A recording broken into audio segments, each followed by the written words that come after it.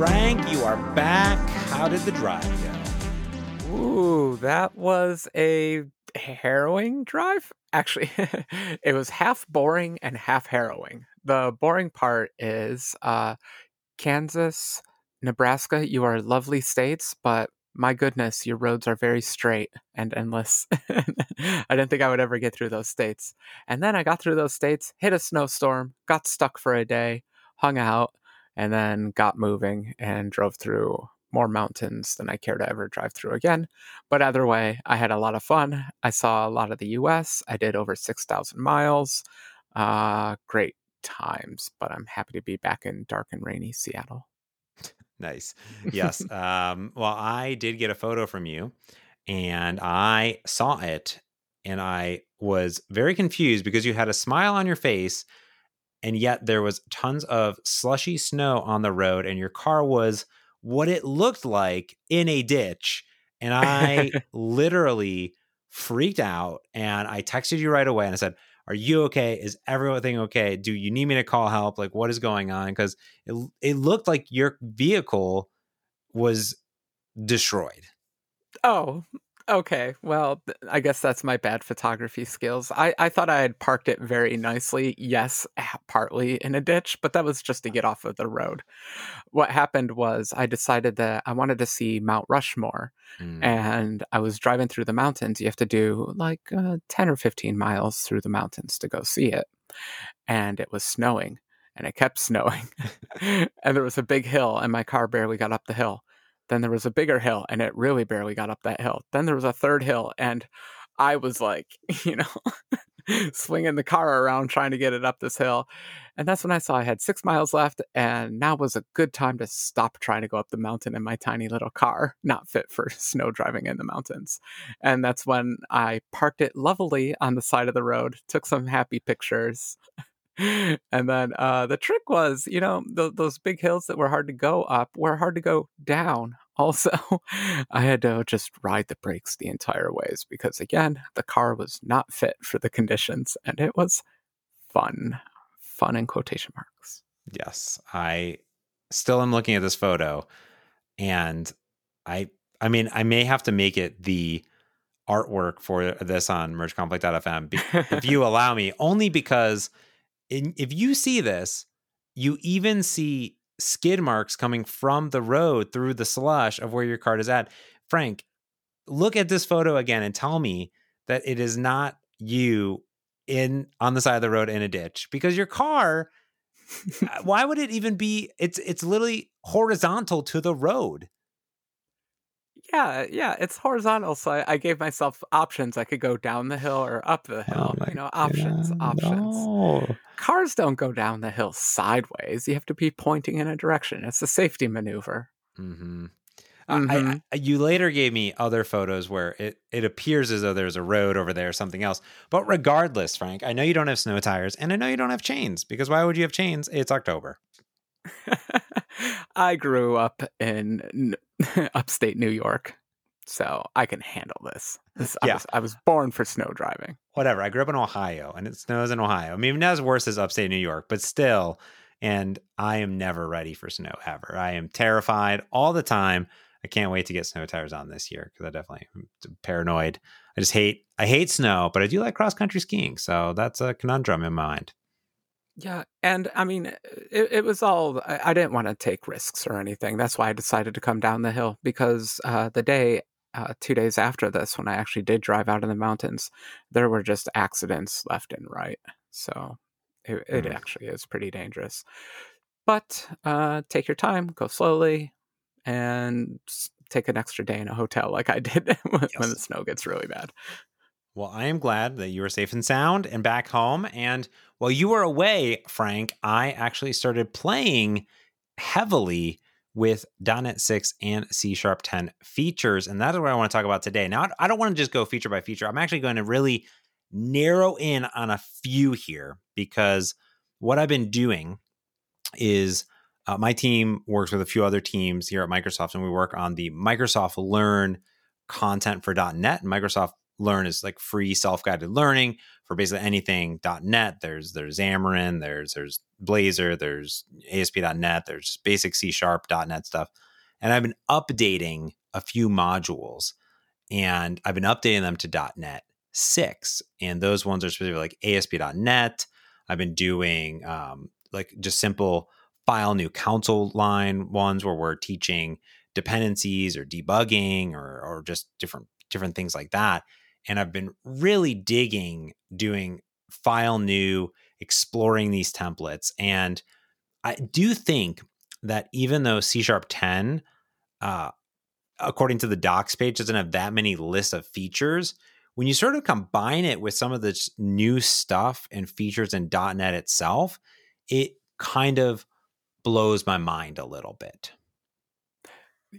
Okay, so .NET 6 C#10 episode, that's funny because just today, when we're recording earlier today on Twitch, I was doing my own keeping up with .NET 6 because I don't want to fall behind, and I haven't built anything actually kind of big in .NET 6. Usually I just kind of install it, file new console, because as he said, go keep track of the templates. James, that's impossible. There's like 8,000 templates now. Yeah. If you do .NET new -- list, and woo, that is quite a list on there. I try to keep up though. I read through the list. So today I wrote a little Blazor app and had a lot of fun using, honestly, like even just C#9 features and not too much 10 stuff, but definitely just getting up to date on all that kind of new stuff, because I do love my F#, but it's kind of amazing how C# has grown. And I know it's gotten a bit of gruff. I want to address both sides. Some people have said the language has gotten a little complicated, but I kind of disagree. I really love all the new features of C#, but whatever. Let's deep dive. So what were you thinking about? All right. The first thing I want to talk about is file, scoped, namespace, declarations, Frank. Okay. This is cool. This is decreasing the amount of code, decreasing the amount of curly braces in code. I am always about removing curly braces and indentation. It removes indentation. That one. That's the one. Like it actually only removes one character of code, because previously you'd say namespace, my namespace, new line, squiggly, indent all your code, de-indent, another squiggly, right? So now you can just do on any file, any CS file, you just do at the top of it, namespace, my namespace, semicolon, and you're done. And that basically scopes the entire file to that namespace, right? So the indentation is the cool part, where now you don't got to indent. It's one less indentation, which, you know what, Frank? Indentation inside of code editors, you want all, like, you don't want that indentation. Like, you know what I mean? Like, I want to see more of my actual code that matters, because a tab of nothing for no reason doesn't make any sense. It's true. I kind of used to think of it more as a Java thing, because I don't know why. Anytime I want to make fun of C#, I tend to call it a Java feature or something like that. But the amount of indentation needed, I'm going to do my best not to say it, but I just have to. It's a great feature from F# that they've taken, because it's so liberating getting rid of all that indented lines and everything. Oh yeah, especially those people that use 8-space tabs. Oh boy, it's just going to make all documents easier to read. There are a few caveats. You said it right. It's this goes at the top of the file and it makes the whole file that one namespace, which is fine.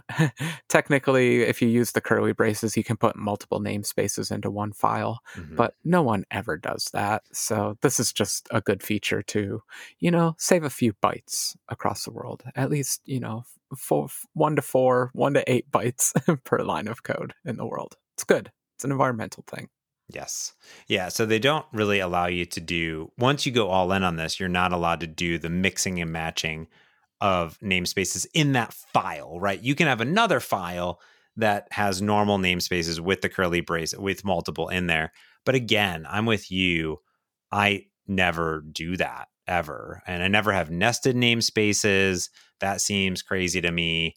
I try to even avoid nested classes. That doesn't seem good to me. I mean, I think the thing that is really cool is that you can have namespace and then class, interface, struct, and just all of them down the line in the file. And it's just right there immediately. And I don't know. To me, those pixels matter. Like you said, they're important pixels that I want to have back. And now I have them back, Frank. That's funny. Yep. This is all going along. I don't know why I blame the ASP.NET team. They were trying to get their single file web server project. And so I think a lot of these things along those lines where basically you're trying to make C# look a little more Python-y or like one of the scripting languages specifically, where you just start at the top of the file, interpret, and get down to the end. It's not how C# works at all. It's not how .NET works at all, but it's kind of neat that you can do programming language tricks to make it act like that. And to exact that point. Like that. Yes. Not act. Look. Look. Yes, you're right. Well, and to that point, the next feature that in this vein, I think really is about getting to what you just said, which is how can we get an entire app or a web server in a single file and make it readable and pretty is global using directives. And this is anything at the top of your file. You have using system collections and all this other stuff. Now, Frank, how many times have you gone into a file and had to use an add manually using system.link? It's the worst, James. It's absolutely the worst. It's probably one of the worst parts of the feature of the language. It's not just that. It's system collections generic, system collections concurrent. Basically math? All the system collections. Yeah, system math. Thank you. System. So I don't know if I'm going to have the guts to use this on a existing code base because I'm just scared. I'm scared of namespaces and all that kind of stuff. But on new code, 100%, I'm all in. And if we haven't been clear, what you do is you just put the keyword global in front of any of your usings that are normally at the top of your file. And all of a sudden, that gets applied project-wide. That is... They should call it like super global or like, are you sure what you're doing is right here, global? But it's just called a global. Yeah. And oh boy, it's going to affect every file in your project. Amazing. Yes, you can do. Yeah. And so what a lot of people have been doing is they'll create just to give an assembly info.cs. A lot of people have been doing global usings.cs and they'll put all of their global usings there. And you can have not only global using system.math, you could also have a global using static system.math too. Yeah. And okay, so that one's pretty cool. I like that. The one that has me like the most excited though, do you know type defs from C and C++? Yeah. You know, give a name to a type. Sometimes types get long, especially when you're using those generic things. And so you've been able to use aliases for a while to create like shorter names for types, or if you have a type conflict to kind of rename a type so that you don't have a type name conflict. That happens a lot, you know, with the point and the color classes out there. Thank you everyone for not prefixing your class names. Anyway, so put that global in front of it and all of a sudden you have, you know, Maui color, Xamarin Forms color, UI color, you know, you can actually keep them all separate from each other. That'd be amazing. And I really need to start using that. So now you said you were scared, Frank, to start to do this in your apps. I've done this on a large scale application that we're building for the .NET Conf keynote. And let me tell you how freeing this is, because you just literally go into your file and what do you see at the top? Namespace, myapp.viewModels, and like that's it. And like it just is such a beautiful thing. In your code, you scroll to the top and you're at the top of your code that you care about, because nobody cares about usings. They're so stupid but so important at the same time. We just want to see our code, you know, because you can build up this huge thing. You have all this stuff and you said, no, just get rid of all of them. I don't want them. Put them all in there and boom, They're gone, and it's amazing. Frank is literally the best thing ever. Do it in all of your apps right now.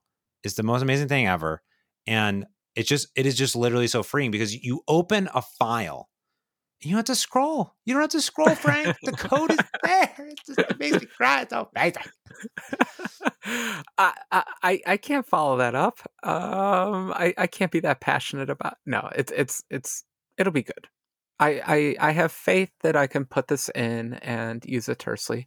I feel bad for the compiler, honestly. Oh gosh, its symbol table is going to be so big. I feel bad for the IntelliSense engine. Mm-hmm. Oh my god, it's going to have 8 billion symbols. But you know the bright side is I've been using GitHub Copilot a lot lately, and so that kind of cuts through it all. You know that it can live with 8 million symbols in the global space.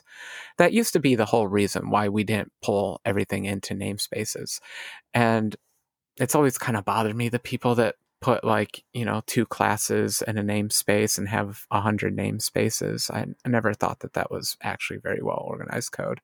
So it's nice to know that if I ever run into a library like that, I can just put a bunch of globals in front of all their namespaces to make the thing actually usable. I wonder if they'll ever. Oh, whatever. Now that we have global, I kind of want a local. I want to be able to specify which files can see it, but that's getting too complicated. I'm going to take this for what it is.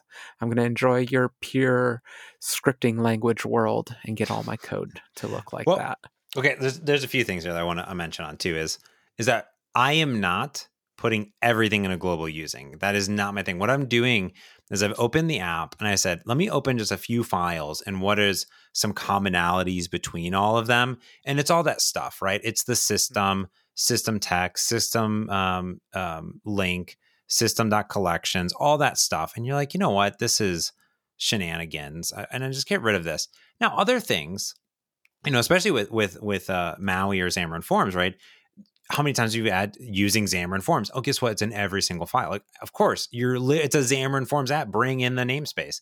So you might as well do that. Or Xamarin Essentials, bring it in.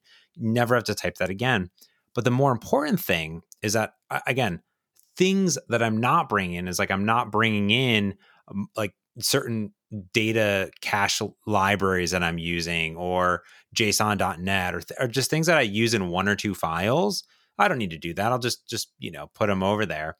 But the bigger thing that I think is really important is that some of these using statements, like link, for example, they're extension methods on things. And you don't see the extension methods unless you have the using. Same with like ASP.NET's dependency injection. There's a lot of extension methods. And unless you have the using statement, you don't see them. So to me, these global usings actually help unwrap and unveil a lot of features that you may not know about. And that's a key win for me. Oh, yeah. You just struck me straight through the heart right there. I've been doing a bit of that.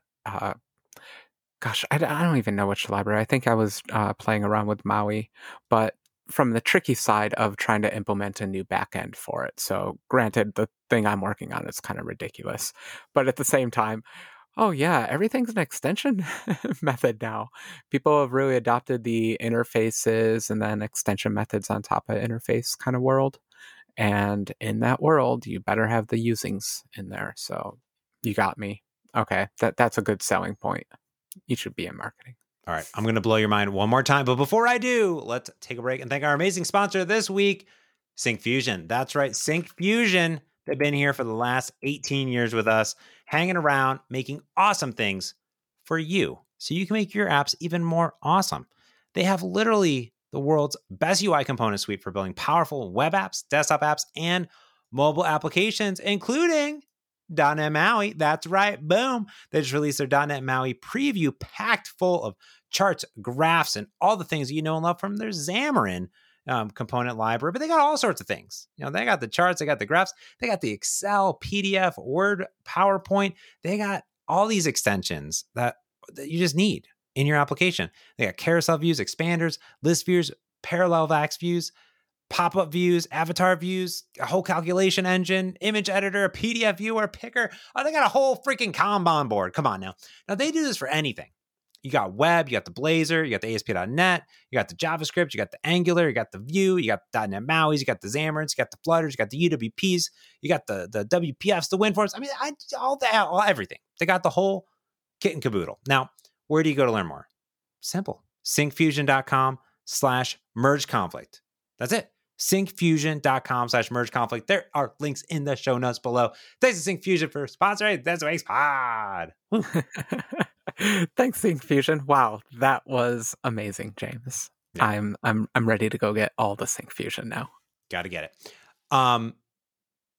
Implicit usings. Do you know about this? Uh-oh, I think you got me. Wait a minute. Implicit using. Let's think that through. What could that possibly mean? Well, we have two uses of usings. The one we were just talking about when you want to import libraries or open up statics or create a type alias for something. The other using is when you want to use the dispose pattern. Mm-hmm. I'm going to lean toward. You don't know. No. Don't guess. Don't even guess. Okay, I give up. What is it? Okay. This is actually, I tricked you. That's why. This is not a C# feature. It's a framework and .NET project, C# project feature. Oh, it's a project thing. This is even scarier. So like MS Build kind of thing? Okay, here's what happens. When you create a brand new Blazor app, ASP.NET app, a console application, you will now see a tag in the CS proj called implicit usings set to enabled. Now, here's what's really cool about it is that I'm so scared. I'm jumping ahead of you, and I just want to be on record. I am so scared right now. So the framework creators, ASP.NET, Blazor, just .NET Console, they've created a list of using statements for namespaces that pretty much everybody uses in their projects. And they are brought in implicitly for you. So what this means is that in ASP.NET, you'll never have to bring in ASP or using Microsoft.ASP.NET .dependency injection because it's implicitly brought in for you automatically. See, namespaces were a bad idea. We should just throw them all out and have implicit usings on everything. This is fantastic. I am here for this, especially for that ASP.NET, because they do have a lot of namespaces on that team. Okay, wow, this can be heavy-handed. I really hope, like Newtonsoft JSON doesn't do this necessarily, but for frameworky things, it makes a little bit of sense. It's still a little strange. I'm glad that it's at the project level, so if you find it icky, you can probably just turn it off real easily, I'm assuming. And it sounds like it's opt-in, not opt-out, so it's off by default. So that's the safe part. The good part is, yes, fewer ASP.NET. Yes. That's good. Yeah, so it is. So it's going to be opt-in and just like nullables and things like that. But for file new, those things have been turned on, which makes a lot of sense, especially if you're creating a brand new project. You probably want the new hotness. So for example, what's really cool about this is there's an example I think of what ASP.NET brings you in, and it's system collection generic, system IO, system link, net, HTTP, threading tasks, system net, HTTP JSON, then, a bunch of the ASP.NET stuff. But what they did is they said, hey, when you do file new project, look at all these using statements that are brought in. Let's just automatically bring those in to this project to clean it up and make it look pretty. I mean, that's what I think they did. I don't know exactly what they did, but to me, it makes so much sense. And what's happening here is that it is generating them. So you can go into your OBJ bin directory and you can look at, all the files or all the using statements that are being generated for you automatically in a global using CS file, basically.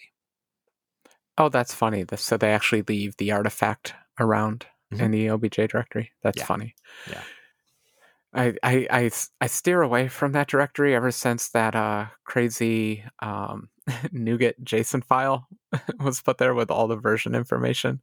It's just like, every project has this wonderful 100 kilobyte file that lists every NuGet package on the planet and how they're all related to each other. Anyway, that's good that you can actually see a little bit behind the curtain there. It's not all just happening in memory. Yeah. Okay, so what we've concluded on this episode is namespaces were a bad idea, and we're all just gonna come up with distinct long names for classes for everything, right? Yes, that's correct. Yes. Okay. Now, Frank, here's where things get magical.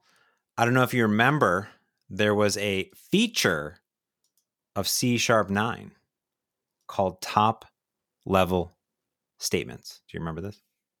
See, I get confused on which language version had this, but because I haven't been using them enough. And I am actually really here for these. They use a fun part of IL code where you actually just get put into a module where you might not even have a namespace. So again, end all namespaces. But what's interesting is that you can actually put data there too, fields and things like that.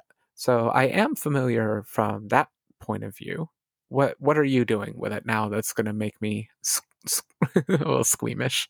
Well, one, top level statements are the most amazing thing to teach C# and .NET features, because you do file new and there's not all this junk in it. And there's literally now a single line of code. Because previously, let's say you wanted to do console write line, you would need a using statement that said using system, then console write line. Go ahead. Wait. Are you going to tell me? I don't want to get my hopes up, James. Are you telling me that write line is finally a global method available in a file new project? Yeah, just well, I think it is still console.writeLine. Oh, okay, fail cakes. It needs to be just write line. Well, I should probably actually see what happens here if I do. Let me see. Let me ls. Let me dir cd desktop. I guess I got to go to d:/cd user/James. Is that real time coding here? Real time demo. I'm like, no demo fails. Make dir test. Make dir test. cd test 22. Okay, then I got to do .NET new console, and then code dot. Yeah. Okay, and then I open up VS Code, and okay, so what shows up here is console.writeLine, and that's it. There's one line of code, and that's all there is, because there's no using statements anymore, because there is implicit usings in there now. Now, I agree with you. I kind of think maybe there should be a using static system, but I don't know. I don't know if I agree with that just yet. But I want to say, I just did .NET new console, and it gives me one file that says console write line, and that's it. That's all you get, and you just write code, and it just does it. You put classes in there, you put anything you want in there. It's all with no indentation. It's amazing. There's no namespaces. There's no main method. There's no anything. It just is all there. Nullable is on. Implicit usings is on. All on by default now in .NET 6. And this the thing is, if it's not on by default, it might as well be off. You know what I mean? And now it's on, and it's amazing. Default template, top level statements. You can always not use top level statements. That's fine. Write the thing in there. That's fine. You can write the class and the static. That's fine too. But it's beautiful, and I love it, and I'm all about it. You really won me over with the is nullable really on by default? Yes. That's so good. Yeah. Nullable. I had so many null reference exceptions today while I was coding in C#, and I just felt like nullable has to be on by default. So that's good. That's funny. I thought I had a .NET 6 project, but I was still putting nullable enable at the top. But I agree with you, James. You know what? I'm even going to retract my I want write line to be global, because C# is an object-oriented language, and people should get used to it's always target.method or target.property.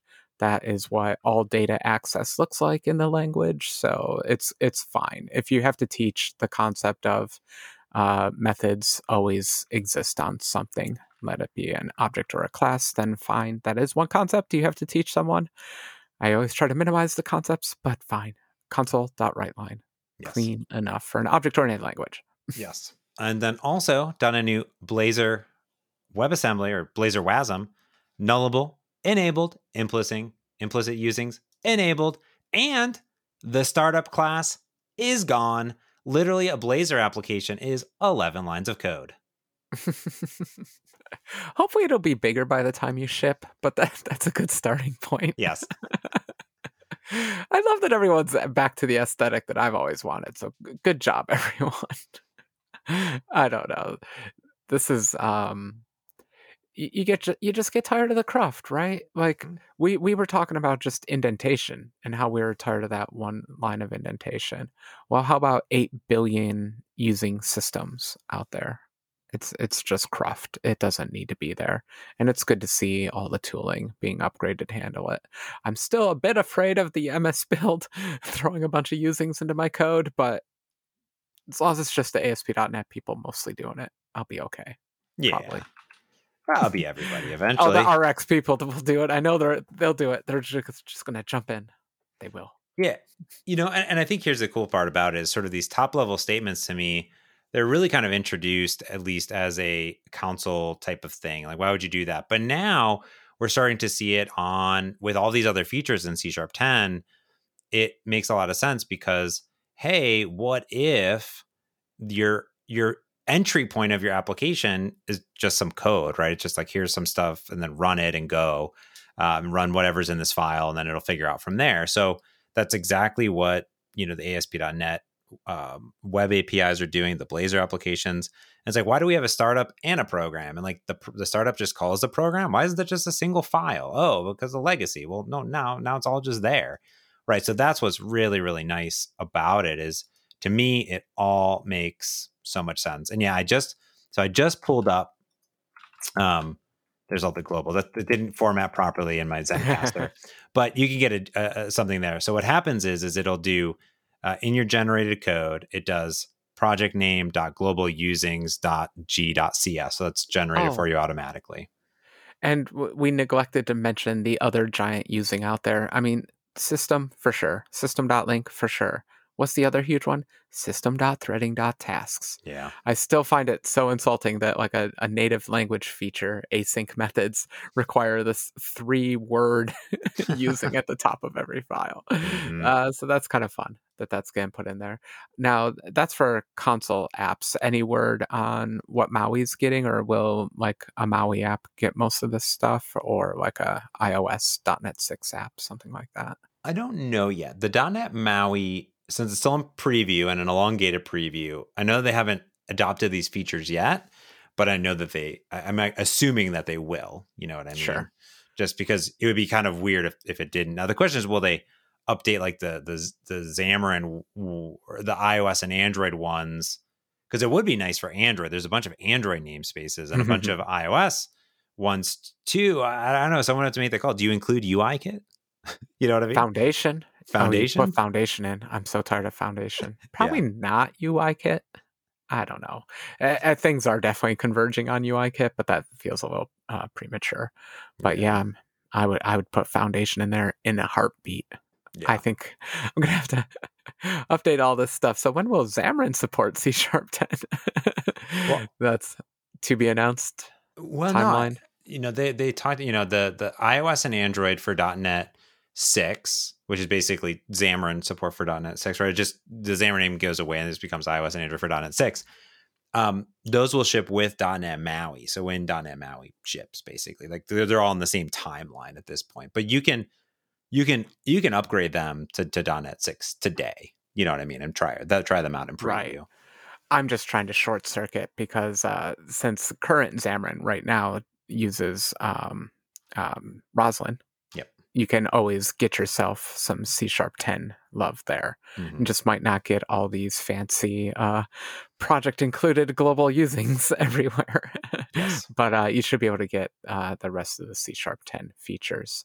And I'm pretty confident in saying that because I've already included like the C# 10 Roslyn compiler into Continuous.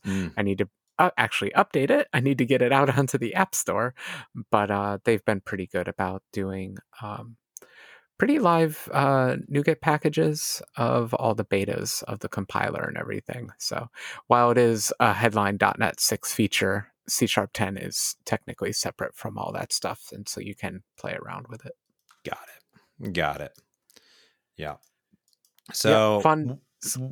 what else do I have for you, Frank? I'm looking at what else is in .NET New. .NET New. There is a few things. So we talked about Blazor. We talked about, .NET New, what's going on there. The thing that I think it's really fascinating is Web API and ASP.NET Core in general in this new model. And this new thing called Minimal API. You know about Minimal API? I've seen a bunch of tweets where is this the trick of like every page on the web server is like one line of code? That's the kind of minimum I'm thinking of. What kind of minimum are you talking about? I mean, kind of. But I mean, if I look at Minimal API, if I'll find there's a page out there that'll kind of give you this. Have you ever used like Express in JavaScript? Yeah. Okay, so that's exactly what I was thinking. Yeah, so you can write like all your little CRUD operations. You don't need all that scaffolding around them. They can be 2 or 3 lines of code to create an API endpoint. That makes absolutely perfect sense. In fact, I feel like you've been able to get some of that. It was never perfect before because ASP.NET has had a really good routing system forever. And it was pretty easy to just basically inject your own either complete handler for a URL or create the middleware. The chaining I always found was a little bit complicated, setting up the middleware chain and all that stuff. But just subscribing to a route's pretty easy. But from what I've seen, at least on Twitter, they've gotten it down to a few lines of code to create a route, a URL endpoint, and to actually process it. Is that right? Yeah, pretty much. Yeah, you can go in and you can do .NET New Web, and that'll be like a blank ASP.NET Core app that uses it by default and shows you how to simply map like /hello to say hello world. But you can also do .NET New Web API and then space -minimal, and that will show you how to do a minimal API one. So that's not on in the .NET New Web API by default. However, you can add it. And the biggest thing is that you create, you build up your services, you add your endpoints, you can mix and match these, right? So you could add a minimal API into your existing web app, right?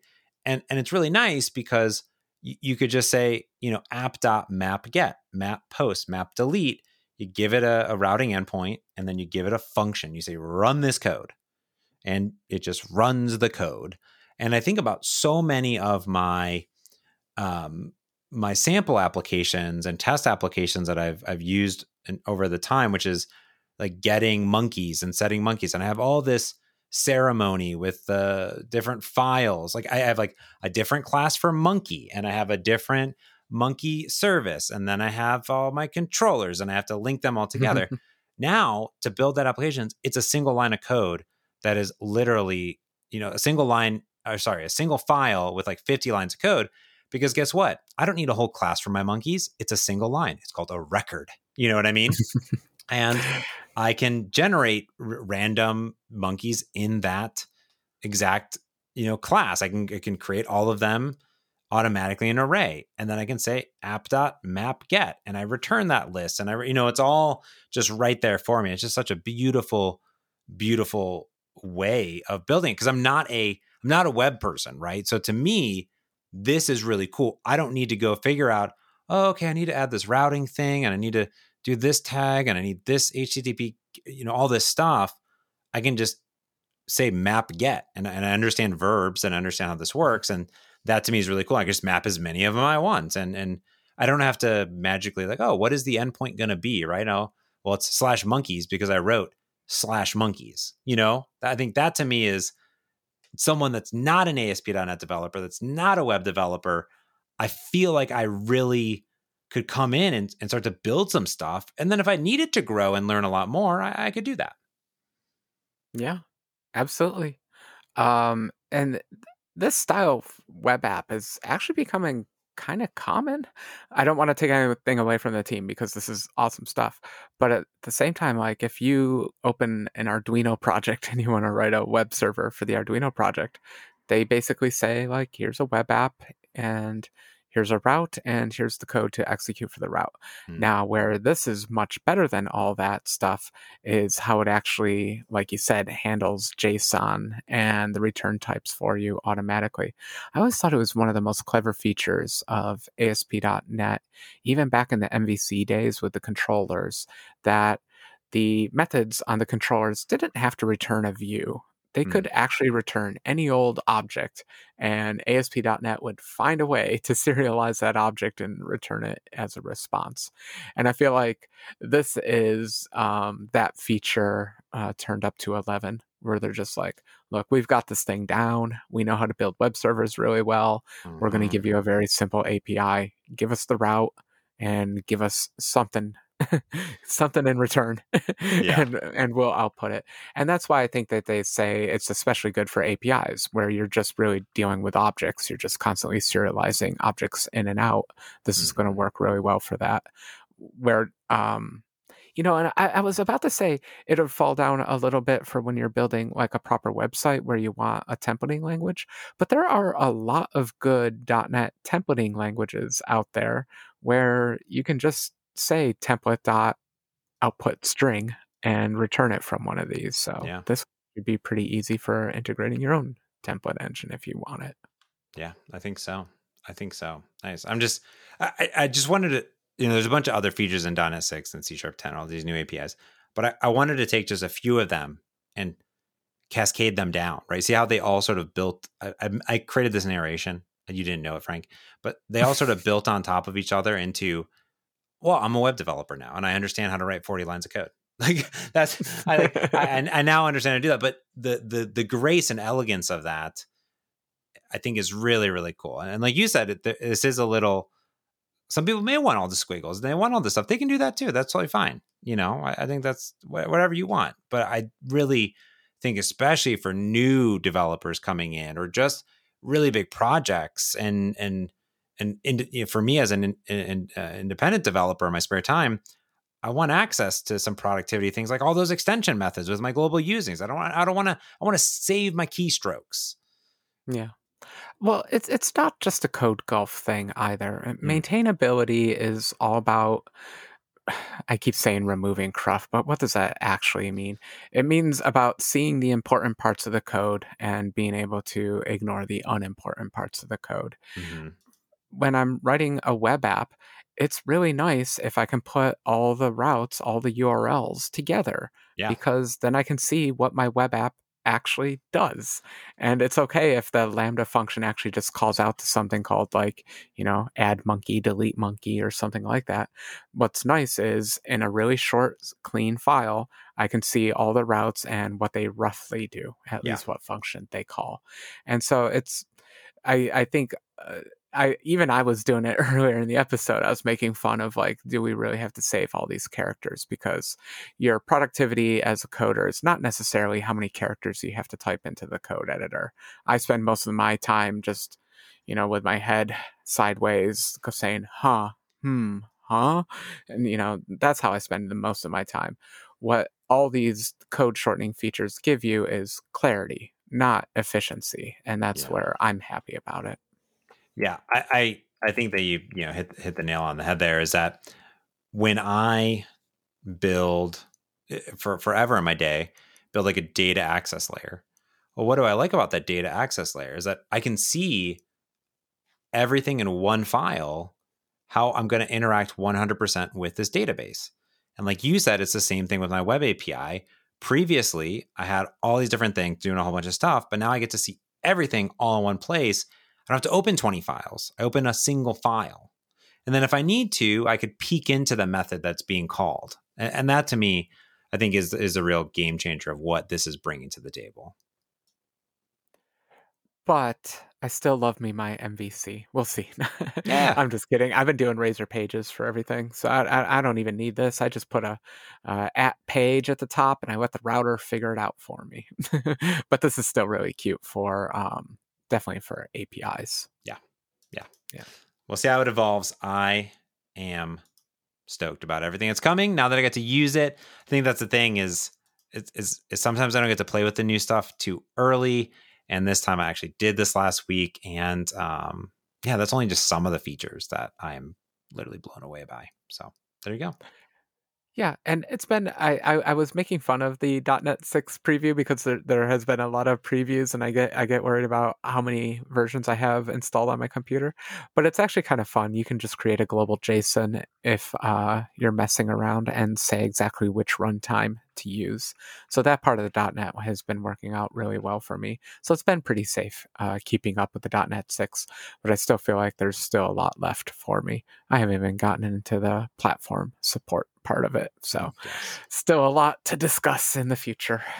Yeah, there is one. I'll put this blog into the show notes, but a few weeks ago, who was it? David Fowler. You know David Fowler. Heard of this fellow? I see him on the Twitter. Yes. He's on the Twitter. He wrote a blog post that was called New .NET 6 APIs Driven by the Developer Community. He talked about all these brand new features in .NET 6 of new APIs. Now, we were talking about C# language features. We will have to talk about some of this later. I don't want to go into it now because I got to edit this podcast and I got to go to bed, Frank.